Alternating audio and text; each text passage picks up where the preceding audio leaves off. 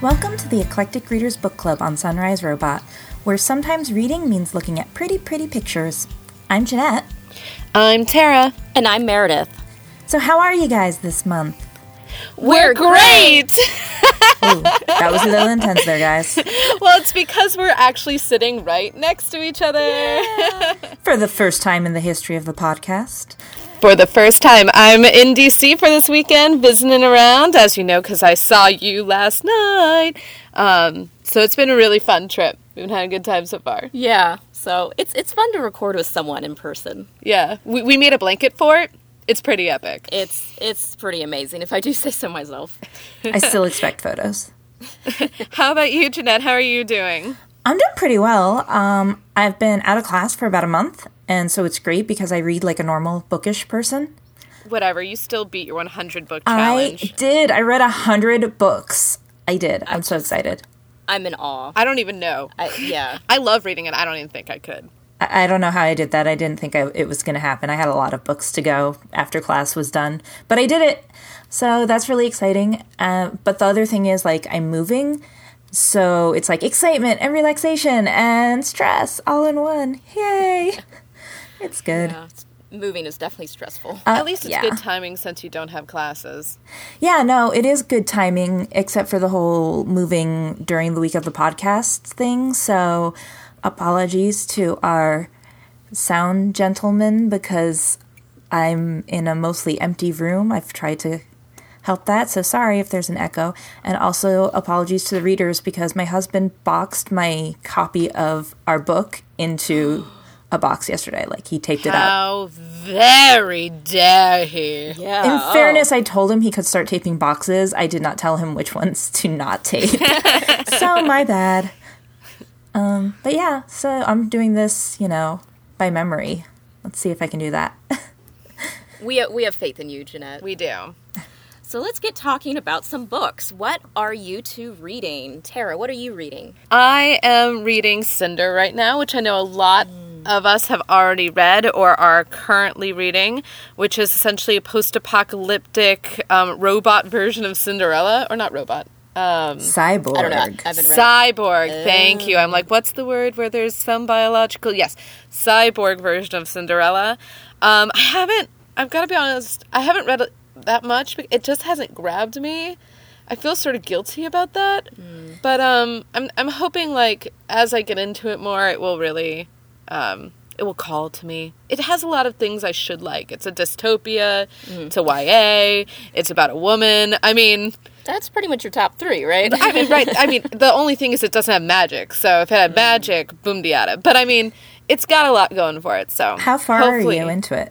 Not that far, like 2 chapters. I will tell you this. It didn't grab me for the first couple chapters either, but it does. And I will also add there are mysterious circumstances which some people refer to as magic coming up.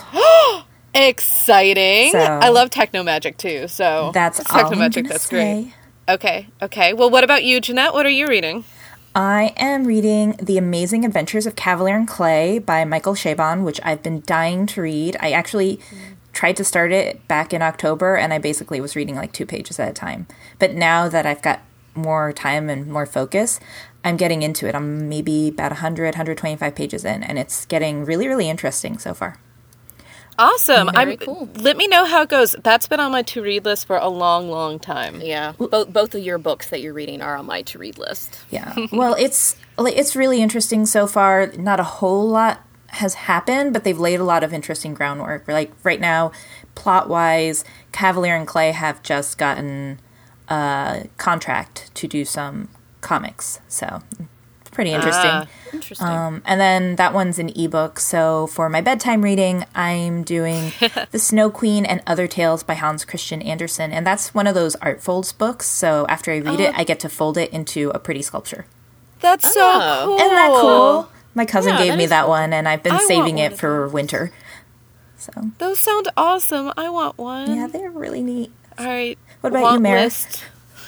Well, I actually just finished the books I was reading, but as I mentioned in the last podcast, I just started A Darker Shade of Magic by V.E. Schwab. So I finished that up, and I liked it. I thought it was good. Right? Yeah, it was interesting. They don't really leave you on a crazy cliffhanger, so I'm like, all right, we'll see where they go with the next book. I don't think she knew at the time if it was going to be popular enough to warrant a sequel. Gotcha. But I do think the world created in A Darker Shade of Magic is interesting enough to be able to generate multiple tales. I think so. And there's definitely a few things that were left open that I kind of have some theories about. So I think it'll be interesting. I'm excited for the next book comes out in February. I don't remember the exact date. So I'll look forward to that. And I just finished Is Everyone Hanging Out Without Me by Mindy Kaling. I liked her work as a writer on The Office, and I've watched all but the newest season of her show, The Mindy Project. All right. And so it'd been on my list forever, and I was like, I should probably just read it. So it was good. It was, it was funny. I enjoyed the parts more that dealt with her life, growing up and how she got into the business. There was a section in the book that was more like 2 or 3 minute bits, like each chapter was only a couple pages long. It's like, what's up with guys shaving their chest hair? Or, so like some of it was funny, but it was just like so many little bits coming at you at once. I just preferred the actual stories. Right. I need to do better about that. I do not read a lot of autobiographies. For whatever reason, I just have never found them gripping. I read biographies of dead people. This sounds terrible. But autobiographies are something I really don't get into. And I think maybe that should be a resolution for me this year, is attempting to really get back into that. Well, speaking of resolutions, it is the new year. It is. Happy 2016, guys. I know. It's kind of crazy. But do you have any bookish New Year's resolutions? So, Well, Tara, you kind of said I one. think I just sort of put myself in a corner, right? A corner I did not actually expect to say on this podcast. But yes, I suppose, let's say I'll read 2 autobiographies this year. Okay. I think that's a good one. And I want to try to black out the book bingo card this year. That's going to be my New Year's resolution. I've never done it. I've always read more books than are on the book bingo card. Right. But not in those categories. Right, yeah. So, my goal is to legitimately black it out. Not before anyone else, because that just won't happen. Not with our friends. Not with our friends, but to definitely get it all read this year. What about you, Meredith? Well, pretty similar, actually. I think Great minds. I know, Great minds. I know, exactly. Pretty much, I had said I wanted to read more nonfiction this year because I just really don't. Not that I don't like it. I'm just, I'm like, ooh, fantasy and sci-fi Right. and, exciting stuff and stuff I'm comfortable with. So I think the Mindy Kaling was like an easy transition into it because it's still, she's still a comedian. It's still just kind of a funny book. But, more autobiographies, more maybe historical kind of nonfiction type of things. And I think I'm going to try to read 34 books. We'll Nice. see. Yeah, we'll see Nice. if that happens. That's a good amount. Yeah. You were in book club when we read Bonk, weren't you? Or I not was yet? not. So have you ever read Bonk? I have not. We have recommended it like 8,000 times on this podcast. We have.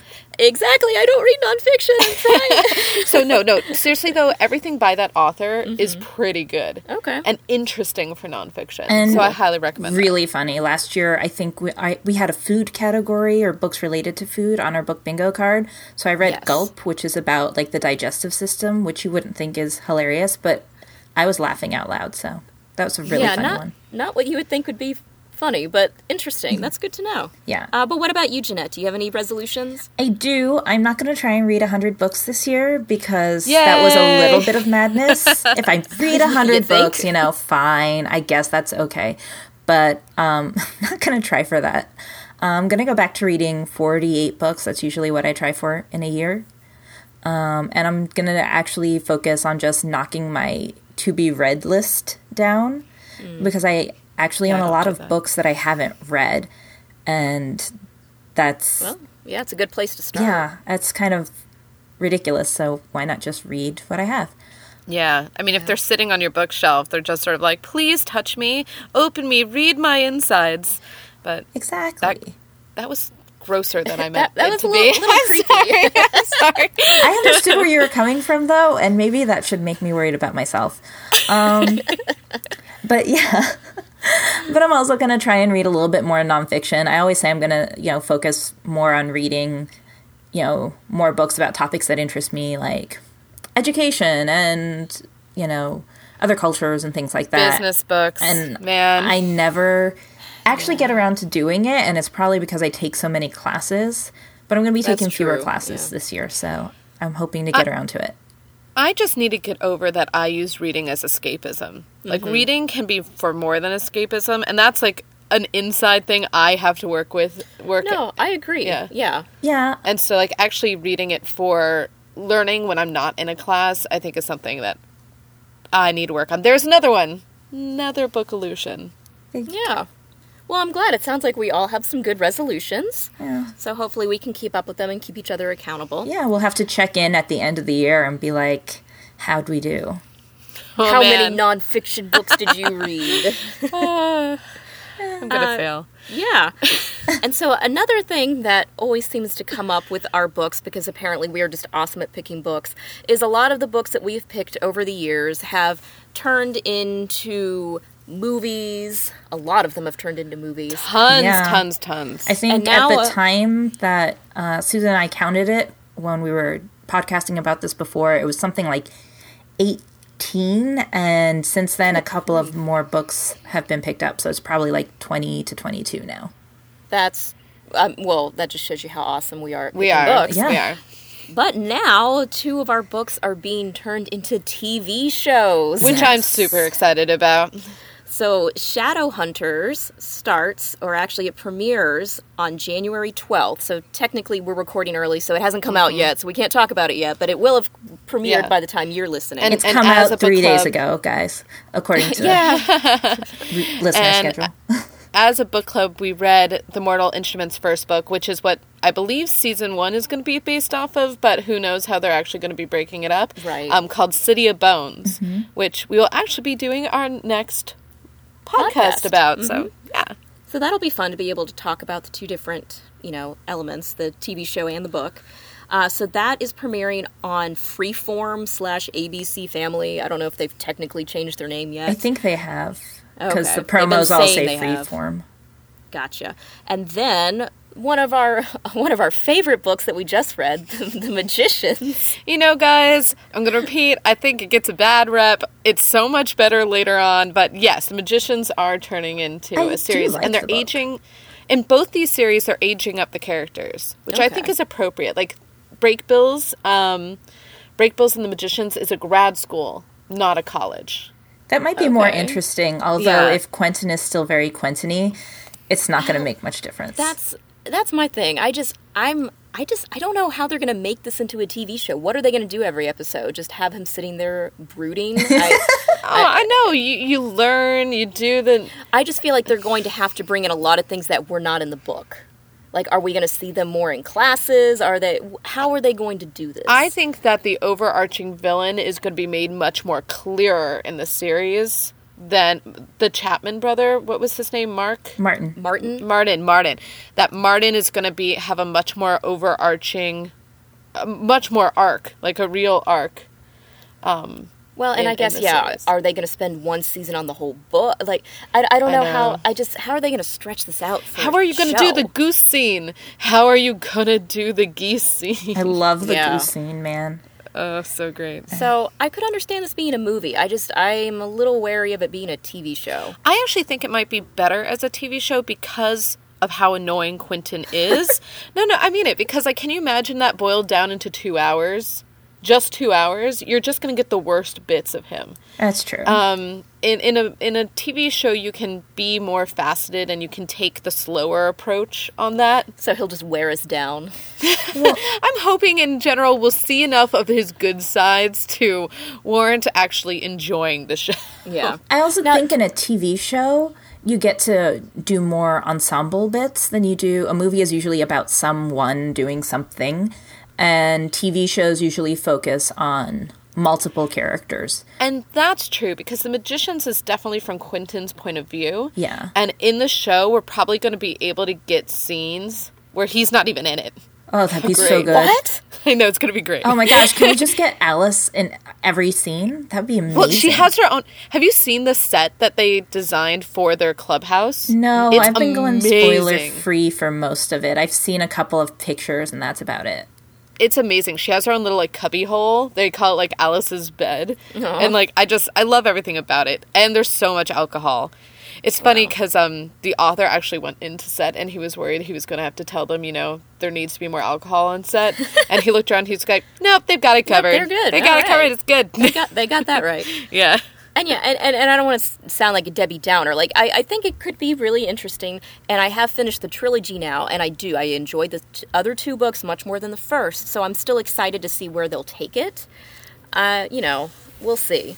So that premieres on January 25th on the Sci-Fi Channel. Mm-hmm. Right. So we'll see. I guess we can kind of go back to that in our next podcast and see how we liked the first few episodes. That'll be exciting. And then, let's see, we also, at the end of the year, had our readathon. We did.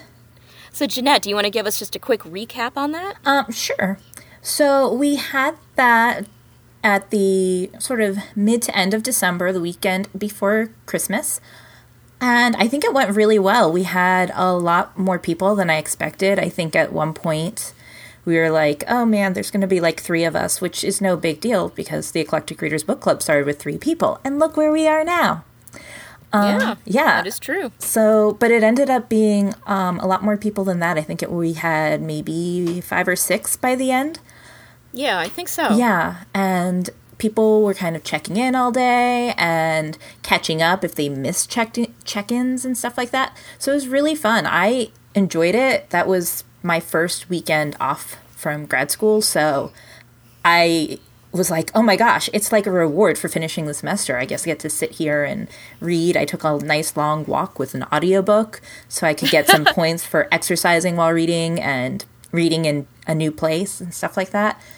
And Nice. How about you, Meredith? What was your experience? Well, I enjoyed it. I liked the different ways to get points were fun.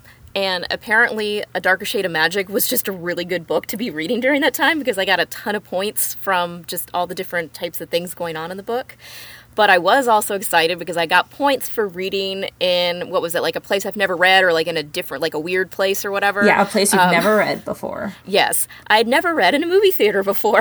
Oh my gosh. It was awesome. I was like, oh man, I'm jealous. This should be on like Net Reads in Weird Places. But Meredith did it. So it's Meredith Reads in Weird Places this month. Mare reads in weird places. Yeah, it was the weekend that Star Wars premiered. So obviously I had to go see that, and obviously I had to get there early because, you want a good seat. Obviously. So, of course, the only logical thing was to bring my Kindle and sit in the movie theater with my husband kind of like looking at me funny. So I know this is a book club podcast, but can we just give our rating of Star Wars Force Awakens? I say A-. Yeah, I think, solid A-. I think that's Solid a really A-. good rating for it. I really liked it. So, Yeah. Awesome. Okay. yeah. Continue on. I, of course, as you probably have known since they have not asked me, did not participate in the readathon this year. It is a shame. I am shamed. I am so shamed, and I'm so sorry. I was busy with family stuff that weekend, so I was just unavailable. I guess that's okay, but, it was books We'll let and it stuff, slide. But I think we got really good feedback about it, Yeah. and we'll try to make it, a fairly regular occurrence. Yeah. So that, when you have time, you can do it. It was fun. Yeah, so I think we got a lot of, feedback saying, let's do this again. Like, it was fun, so. Excellent. And I think, Meredith, I believe you were the grand winner with 15 points. I think I was. Yes. I definitely did not read the most pages, but I'm telling you, that book was just really great for the points. Yeah. And, so we have to have another one. I think we were talking about maybe doing it twice a year, so we'll see in a few months if we can, pull this together again and see if anybody can challenge Meredith. And we're going to change up some categories for next time, rotate through so that you never know exactly what's coming. Right. That's cool. Mm-hmm. Can we move it off from book bingo just like maybe another month? because book bingo is in February. Oh yeah, we wouldn't do it until at least the spring or summer. I'm thinking I'm thinking late spring or summer. Yeah. Okay. Awesome. Yeah. I can't wait, guys. Yeah. Definitely participating in that one. Yeah. Yay. So all right, so I guess now's a good time to move to our main book read. Yeah. And this month, we read / looked at The Sculptor by Scott McCloud. And The Sculptor is about David Smith. And David Smith is giving his life for his art very literally. Thanks to a deal with death, the young sculptor gets his childhood wish to sculpt anything he can imagine with his bare hands. But now that he only has 200 days to live, deciding what to create is harder than he thought. And discerning the love of his life at the 11th hour isn't making it any easier. So guys, what is one thing that really, really stood out for you? Well, go ahead, Mir. I must be honest, I must make a confession. This was my first graphic novel ever. I'm so proud of you, though. That's so I'm exciting. so proud.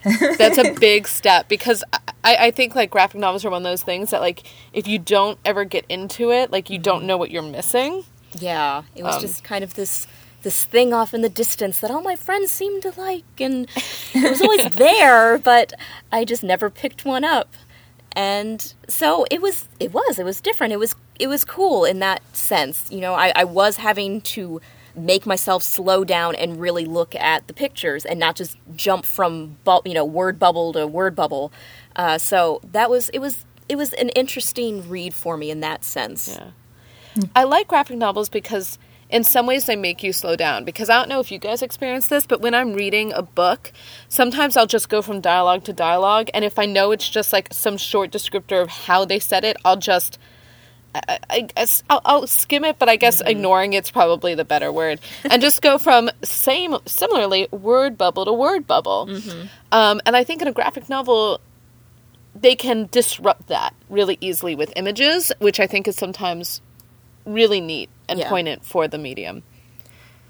It was definitely perfect for this book, because can you imagine him trying to describe the sculptures that he's making? Oh, no. It wouldn't without work. pictures? It just would have been terrible.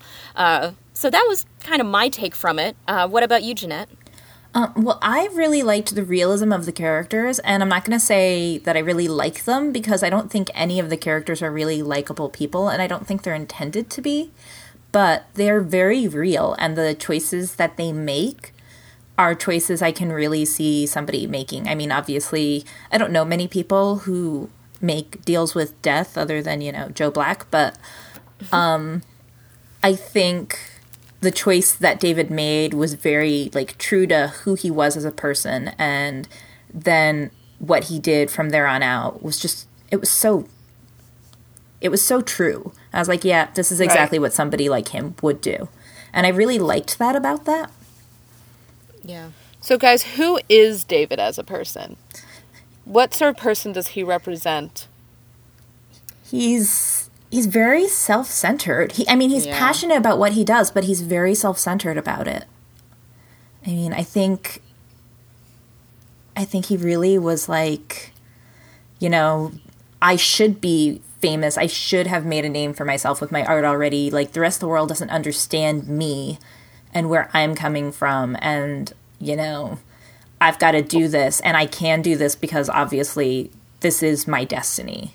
Like, it was very much all about him and not about, seeing the bigger picture of the world at large or the people around him. Is it all about him, or is it all about the idea of making his family, who are all dead, by the way, all died tragically. Yeah, that was making sad. his family, who are a group of artists in their own right, proud and living up to the name they set for him. Because both of his parents were at least semi-famous artists in their own field. Yeah, I mean, we obviously don't get a full picture of everything since they are, dead. It's just kind of his flashbacks. They were artists, but I don't think they really pressured him. They had always said, oh, you can do whatever you want. You can be who you want. His father definitely says at some point to make a name for himself. Where, like with whatever you do, maybe. Yeah. But he Whatever you doesn't do, make a name for specifically yourself. say it in art. No, he doesn't. In fact, I believe he says in the same kind of conversation, like, you don't have to do this. He does. And make a name for yourself, that's something that you can interpret, like, very easily. Like, Right. you can make a name for yourself by becoming a great researcher, or you can just make a name for yourself locally by doing one thing, like, really, really well and making sure the people in the community know you. Like, you can make a name for yourself in your local community by being a great volunteer somewhere. Right, or I think even a great father. You know, I Yeah. think Death kind of alludes to the fact when this is all first starting, you know, you don't have to go this route. Like, you could still, you know, have what is a pretty normal, nice life, maybe not as exciting as he would like, but, you know, you could have these children and you could be happy and you could still be doing your art on the side. Mm-hmm. And I think, well, and we'll probably talk about it later, but kind of like leaving a legacy that, you know, it doesn't have to be art. It could be through your children. Yeah. Or through his students, because they alluded that he could be a teacher. That's true. Right. Yeah. And you could be the greatest teacher they've ever had. I mean, there's a lot of people, I think most people can name, like, oh, there's this one teacher that I absolutely loved, or this teacher made a difference. So, you know, if that had been his, you know, destiny, Contribution. Yeah. he could definitely have made a name for himself. I think he took it as, I have to be a great artist. And I think it was his definition of making a name for himself and his definition of what that means and what, you know, people should see in him. And that's where I think he was a little self-centered about that. Right, because I think in the beginning it wasn't even that he just had to be a great artist. It was, I have to be famous. Yes. Well, let's talk about that for a second, because if you look at famous male characters throughout history, that's not an uncommon trait. Look at Hercules. Look at Achilles. Look at Odysseus. Wanting to be known, wanting infamy, when you're a warrior, is not looked at as being a negative trait.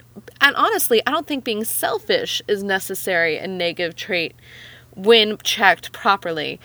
I mean, it's human nature. It's human nature Yeah. to want to be the best. But as an artist, it does seem a little...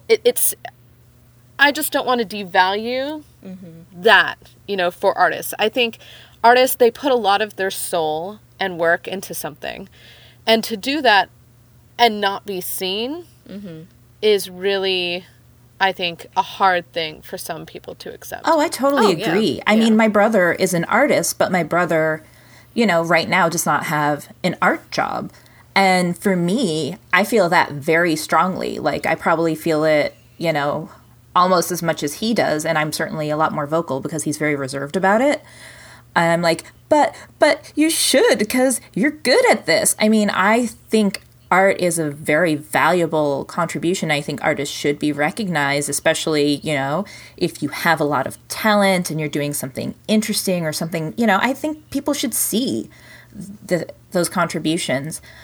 But I also think you can be self-centered and be seen as great, and you can be not self-centered and be seen as great. I mean, those heroes that you mentioned, they were fighting for they wanted to be great warriors, and they wanted to be the best. If you dare tell me that you do not think Achilles is a self-centered piece of bleep, I do not believe you. What I'm saying is that they were fighting for a larger cause. Yes, they wanted to be the best, they wanted to be great, but they're fighting for a larger cause as well. They're not just fighting to be great, and I'm speaking mostly of, like, Odysseus. Everyone that's not Achilles? Okay, like, yes, okay.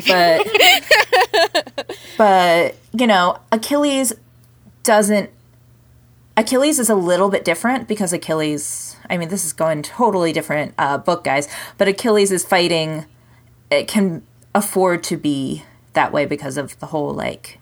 demigod thing? Yeah, so he can afford to be that way, but I'm talking about, like, real, like, heroes in stories. A lot of them are fighting for something greater, and when they're not, you don't tend to enjoy them as much. Well, I think David would say that his art is his something greater. His art is his gift. art, not art in general, not sculpture. Although he admits when he thinks he's been best that the female sculptor he goes up against when he's trying to get his sculptures into that gallery. Show, yeah. And I really love that bit. Actually, That's one of his best bits, because that's when he's actually being honest. Because when he first sees it, he's like, yeah, her stuff's better than mine, but... Well, I'd argue that David is an honest character. Right. As far as he understands the world. I think he is not a liar or somebody who tries to fool himself. I think that he attempts to be as honest with himself as possible. Right, and I think by that point in the book, he has grown a little bit. He has, at that point, and that's what I'm saying, it's better. And like you had said earlier, Jeanette, about just these characters being pretty true to life. I think it is true to life. You know, I mean, we're all going to have a little bit of selfishness. Oh, obviously. And we're all going to want to, you know, especially if we're artists, have our art out there and people see it and enjoy it. And, so, I mean, I think it was realistic. Oh, yeah. Let's talk about the other main character in this book. Let's talk about Meg. Let's talk about Meg's character, and also let's just throw this out there. I hate this term. I hate everything about this term. Let's get the elephant in the room out of the way. Absolutely. Is Meg a manic pixie dream girl? Or can we just murder that term? That would be great. That would be great. Let's do that. So go ahead, you guys, discuss. Yeah, I mean, it's a little overused at this point, but I think as we talked about in our in real life discussion, and Jeanette, I think you're on the same page that yes, she is, correct? She is a manic pixie dream girl. Yes, and to define that for people who may not have heard that term before, a manic pixie dream girl trope is a trope of a girl who basically she's sort of like the free spirit who comes into the male protagonist's life to make him like open up to new experiences in the world and, you know, basically fulfills that function of changing his life. And Meg is very much like very, very free spirited, and she's kind of like floating about literally in the very first interaction. Right. She's kind of floating about David, and right. The first scene we see her in, she literally has wings and floats down and says everything's going to be all right. But yes. I love it because like immediately that bubble is popped. So I mean, but she is also literally manic too. She is manic, and actually I think that I have a different opinion here. I don't think she's a manic pixie dream girl, not just because I hate the term. I hate the term. But because while that is true, she's a free spirit who comes in and does change the male protagonist's life. I think the book at least attempts, possibly fails. So I will give this that. Possibly fails, but attempts to show that Meg is not just this free spirit that goes about trying to help him. In fact, she's actively attempting to constantly be like, do not fall in love with me. I'm not that good of a person. And then we find out she like legitimately has mental issues, like legitimately has emotional problems that are real and actually put a strain on the protagonist. Oh, yeah. I agree with that. I mean, do you feel like there can be a spectrum of manic pixie dream girls? No, because I think manic pixie dream girls is a BS term. Well, I do, and I find it a BS term in general because I think it's overused, and I think it's applied to basically any free-spirited character or any free-spirited person, and I think that's wrong. But as far as the classic like definition of the trope, I think she does fall into that character because of the fact that she has all these things that make her a more interesting character, but they are not explored beyond the way they affect David's life. So if we're going to talk about this this trope as existing, she does fall into it. I'm sorry, Tara. I have to agree with Jeanette. No, I know I'm outvoted. It's fine. I just felt I needed to put that out there. Yeah, and I will say this. I don't think that makes her a less of a character. I do think she still is a character. I don't think that makes her less realistic. There are plenty of people who are free-spirited out there. There are people who are, you know, generally people looking for projects like Meg is, or they're people who have a lot of, you know, mental issues like Meg does. She's real. I just don't think she's explored. I think she's very underdeveloped. And that's why she falls kind of in this like trope area, because she shouldn't be so underdeveloped. She's got so much interesting stuff Right. about her. It was very surface. Yeah. Yeah. Yeah. I mean, if they had developed her, she probably would have been my favorite character, honestly. Let's talk about the last remaining main character in this book, too, before we really delve into some of the more interesting parts of the book itself. Death is a main character in this book. He takes on the guise of David's great uncle. And it's really interesting how Death interacts with David and the rules he puts in David's place and the ideas that he says, I can't change the rules. Though he does tend to like to play with them a bit. How did you all feel about the portrayal of Death and the inclusion of Death as opposed to God or the devil, right, in this story? I'm going to let Mare go first because I don't think anybody agrees with me on this one. He was an interesting character.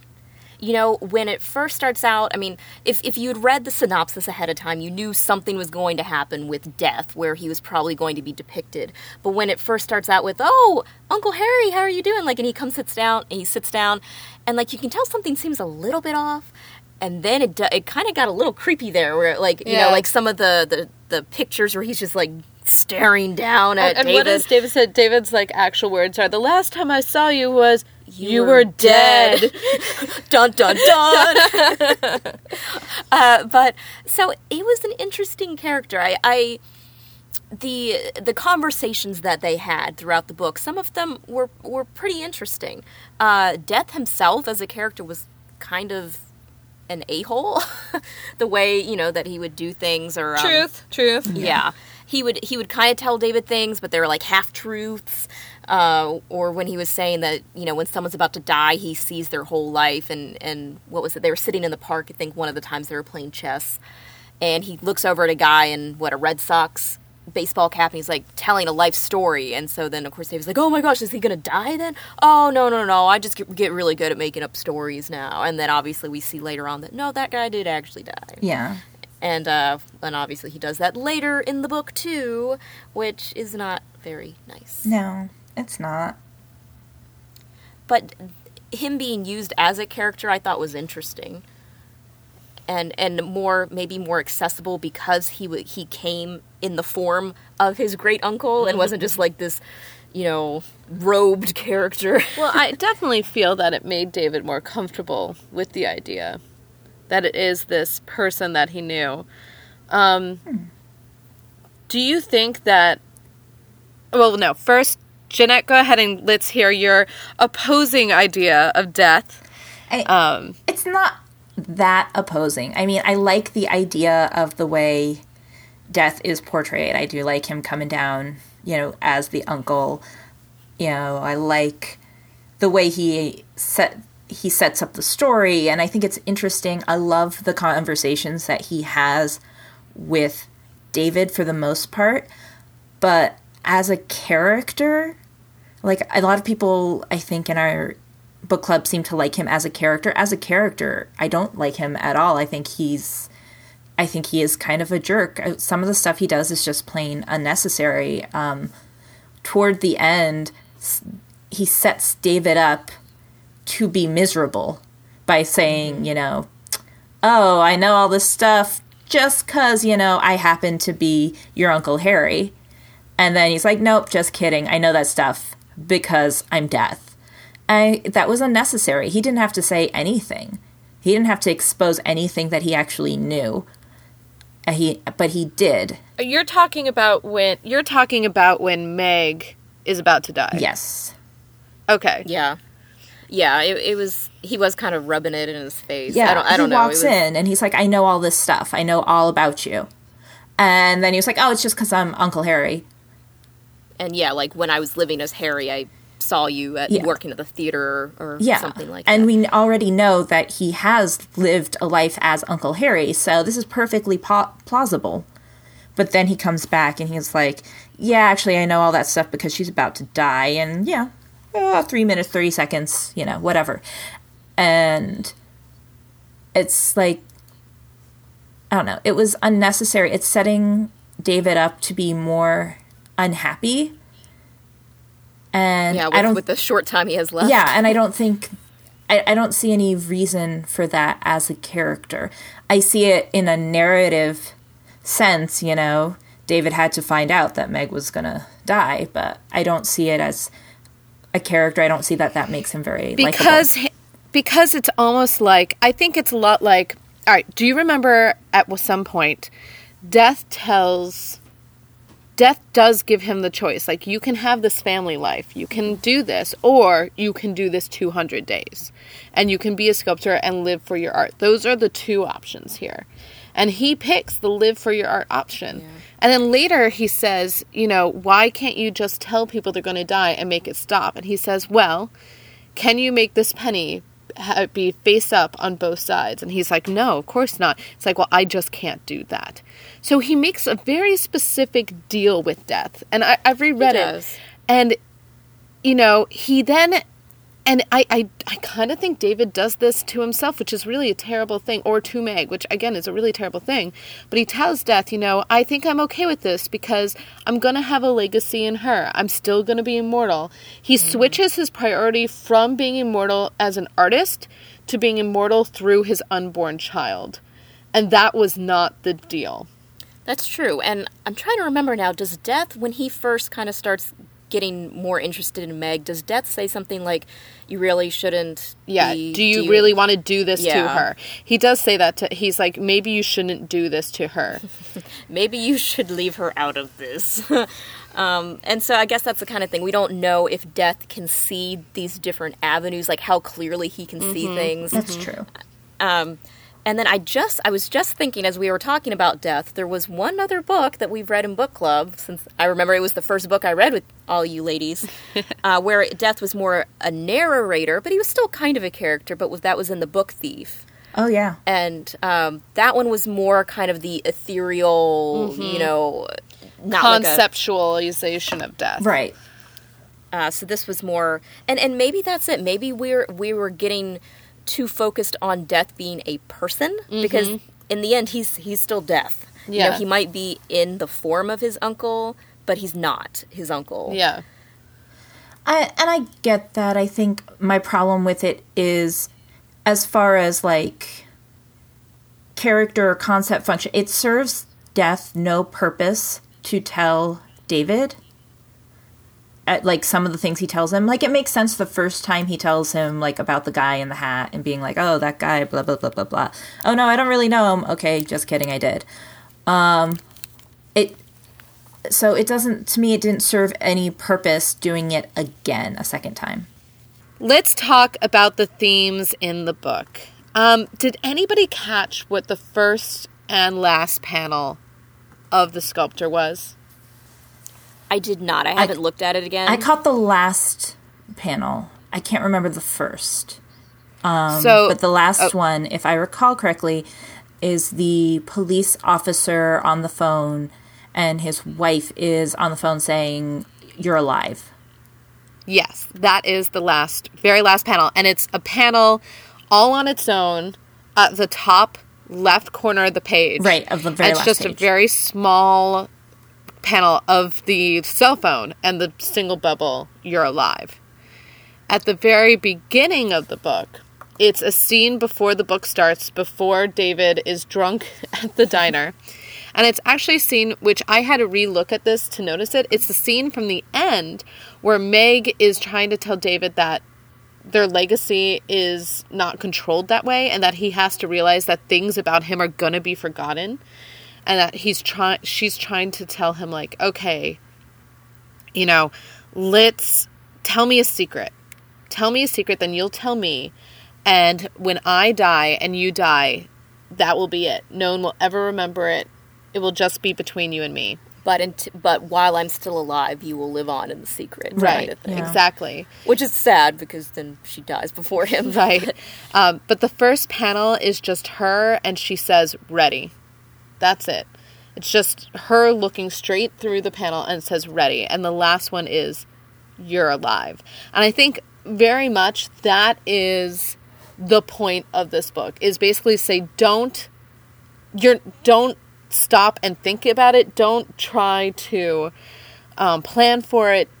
every day, this is your life. So you know what just hit me? What? While you were saying that, how she's saying that he could still stay alive with the secret or the story with him. You know that this other David Smith, the police officer, is going to tell his children this story. That's true. Yeah. So he's going to live on with, I mean, and that's kind of a crazy story that'll probably get passed down to other children. For a long time. You know?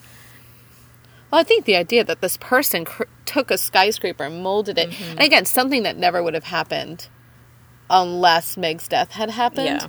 But really, like, all his other art installations, I'm going to call them, were isolated incidents that, you know, were easy enough could be taken down or, you know, could be changed. Well, except for maybe that one gaping weird human being on that pillar thing. Oh, yeah, that was just a little weird. Yeah. But, like, a skyscraper turning into a woman holding a baby, you know, and then the artist dying. In a way, death fulfilled his wish.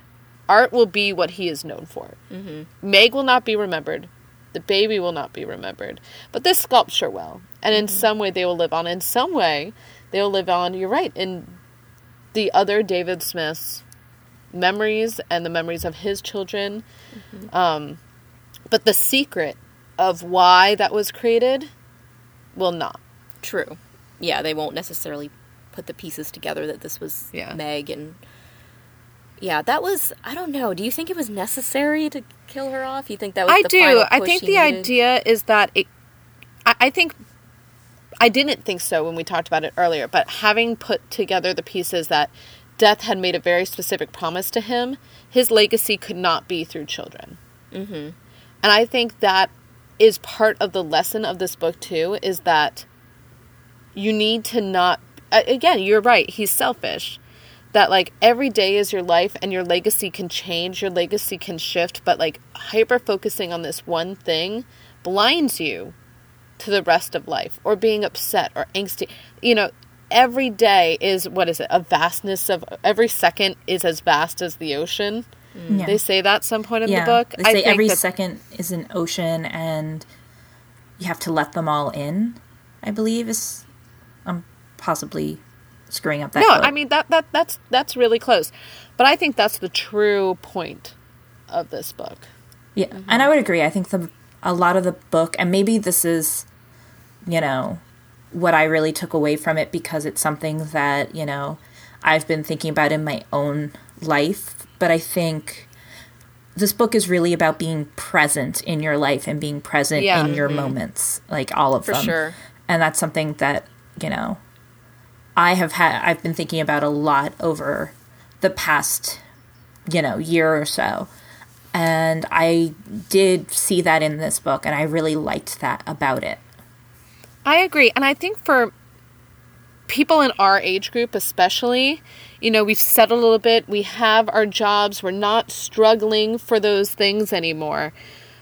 But that in some ways makes it really easy to get stuck in the monotony that is our lives. Oh, yeah. And to be present in our lives and to try to still elevate ourselves past our day-to-day is something that I think that's the great challenge of your 30s.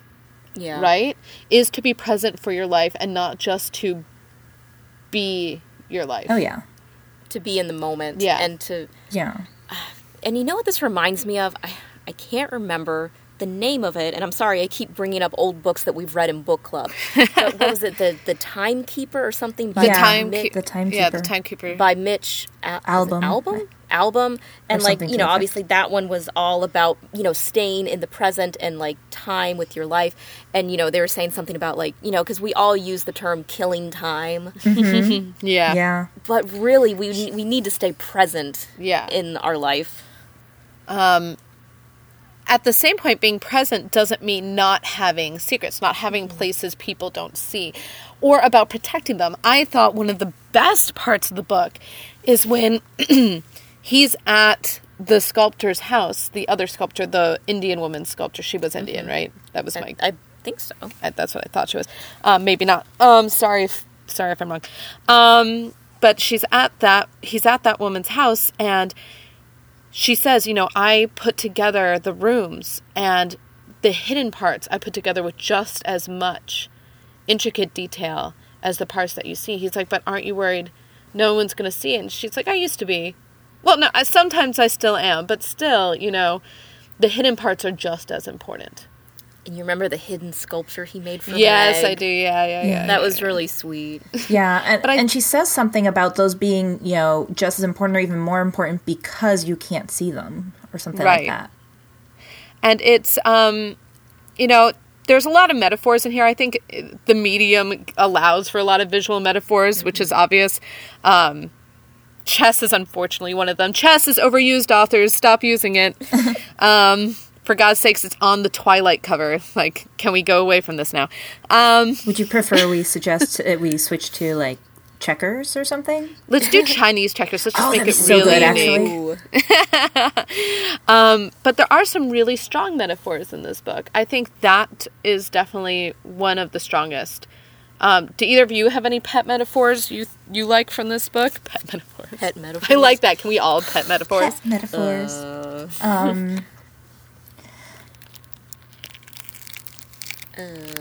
I have another one, if y'all don't. Okay, yeah. I like when he's... Sorry for the crinkling. I'm holding the book open so I can look at it. I love when he's touching Meg's face before they're really together. And he's trying to memorize her for the sculptures. And he's talking about all the ways she is and all the things she is. And how, you know, yes, she's a person, but also she's a living, breathing thing. Which, I mean, I could literally write a paper about just this scene. But as he's doing it, he's talking about her eyes and where the skin meets the bone, where the bone moves into muscle, where the veins are, where there's resistance, where there's pressure. And then he says, here, and I want to quote it specifically. Jeanette, what you typing, man? Yeah. Oh, just title ideas. Sorry. Continue. Right. And he says something where it says, you know, there's something here to hold on to, something to wrap my hands around. But really, what we are just empty spaces next to empty spaces. All of us untouchable. Because his dad was a science writer, and he's talking about the molecules and how really we are never touching anything. We can never really know the truth of each other. Deep. True. So deep. I love in science fiction and things. Or, like, it's not science fiction. That's real. That's real science. Yeah. But I think that's probably my favorite pet metaphor. And it gets really deep, and Meg totally freaks out. Meg's just like, oh, okay, we're done. We're done. Like, that's stop touching me. Which, you know, is understandable from her more part. than I can but handle. it is kind of cool. Yeah. And then she got really upset. She's like, I'm not a thing. Well. And I mean, I get it. I get that. I mean, women, and I was just talking to someone in real life. Somebody posted something online about objectification, and he did not, and it was a male, he did not understand the battle women go through about objectification. And women are often looked at as objects, and this is, you know, really supported by the media and really supported by different avenues in our life. So I get frustrated by that. Yeah. I understand that. But I don't think that's how he meant it. No, and I get that, but it's hard to think like that. Also, though, that's an intense thing. We're not all touchable. There are hidden depths within us. That's an intense thing to have someone touching your face and saying all these things. And, you know, I've been like, okay. And I don't think she meant now, it. or do I run away? Yeah. I don't think she meant it either as, like, the way we classically think of objectification. But I think she was very aware of, you know, him being a sculptor and him trying to, like, mold her. And I think that freaked her out. Right. So let's just end this here with, before the very, very last question, with just saying, you know, as much as this book is about life and art, as much as this book is about life, it's also about art. And it says some very specific things about art, and I feel like I'd be remiss if I didn't ask this question. What about art is special? And what is this book trying to really say about the life of artists and art in general? It's a really deep question. I get that way sometimes. I'm sorry. I mean, art, like we said, it can be a legacy. It can be how it makes everyone has a different. You could look at the same painting or the same sculpture, and each person could have a different view of it, a different way that it makes them feel. And art's kind of cool like that. It can be universal and it can be individual. There are secrets to art that even the artist doesn't know that they're creating at the time. True. Jeanette, any last thoughts on art? Well, I know a lot of us talked the other day about how this book is very much encouraging people to create, and I still think it's more about people living and being present in their lives, but I do think that, you know, it's very clear that the artist and the characters as well are very passionate about creating and making something, any kind of difference, any kind of meaning. And I think that's, you know, David goes from, I just want to be, you know, I want everybody to see my art, to, you know what, I just want to make art that people see. And I think that's really a cool kind of takeaway about art, because it's not so much about, hey, I want everybody to know me as this famous artist, but about, I want to just make something and I want people to just get to see it. Yeah. And I think that's important about anything you do, but especially art is just about being there and being passionate about doing it and making it happen. And I think art is a really great metaphor in general for making something of your life. Mm-hmm. You know, I think that's relatable in a way that, like, let's say being a business analyst wouldn't have been. But no, I agree with both of you. So I guess the last question I have for you guys is, did you like it? Yeah, I definitely think so. I mean, for me, it was very hard because the characters being not likable and the not likable things being what they were, being the more obvious things. Like, after reading it, I definitely went back and I was like, I really like this book, but right now all I can remember are the things I don't like about it. And that was really, really hard for me, because I'm like, I having read the book, I closed the book, I'm like, okay, there's a lot of stuff that's problematic and a lot of stuff people are not going to like. I'm like, but I like this book and I'm ready to defend it. And then a couple weeks later, people are like, I didn't like this part and this part. I'm like, yeah, me either. Wait, no, there was stuff I liked. Wait a minute, guys. Yeah, I think I've kind of been going back and forth like Jeanette. You know, I first read it, I was like, yeah, it was good. And then I was like, yeah, maybe I didn't like it as well, because, yeah, I was so frustrated with David and with the situation, and I felt like he just wasn't using his ability to the fullest for so much of his time. But again, I think it was realistic. Yeah. You know, and sometimes I got to remember that, you know, being realistic isn't bad. Like, I think, like we were saying, it doesn't have to be like a fantasy for everything. Right. Yeah. And so I think now, discussing it a second time now, I'm going back to where I'm liking it more. Yeah. Well, I mean, and to be fair, we've read a lot of books that are semi-autobiographical. Biographical? Yes. Autobiographical, sorry. About white dudes with some privilege issues. Yeah. So it's lucky for us then that we're taking a small break from that. Yay. We are reading for book club.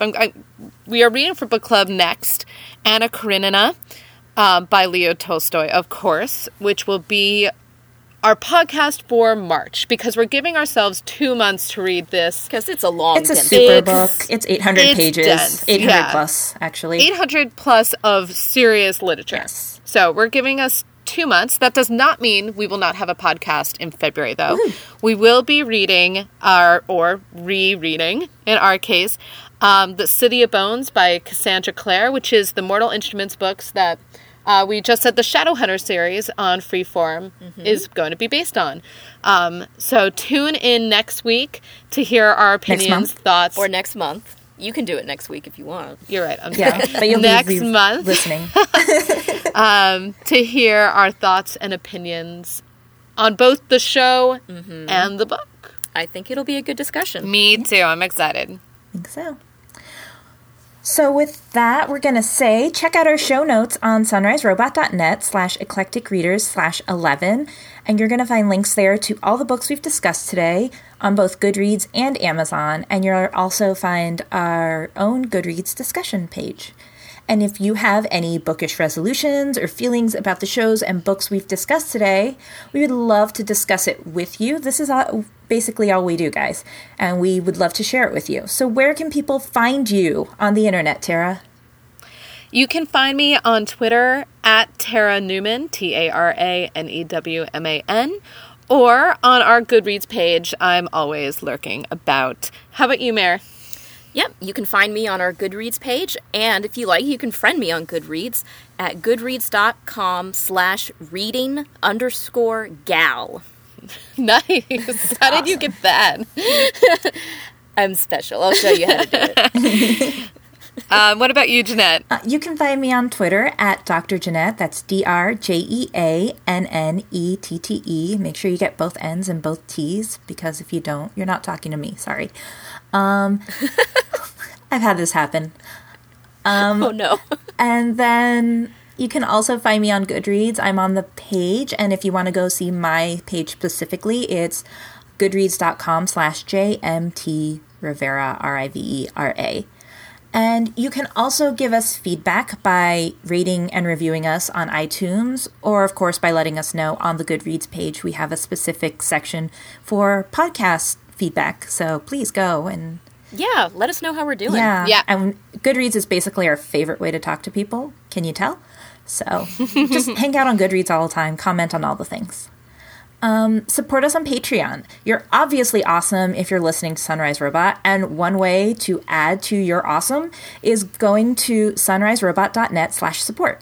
And any way you can help at all is great, but if you're one of our super supporters, we get to thank you on the show and tell you that you're great every month, which is really fun for us. So with that, we'd like to give special thanks to Benji Robinson and Carolyn Kraut for your generosity. You guys are awesome.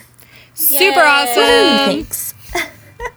And please remember to subscribe in your favorite podcatcher. That way you never miss an episode. And with that, let's shelve this until next month. Sounds good, guys. All right, see ya. All right, Bye. bye.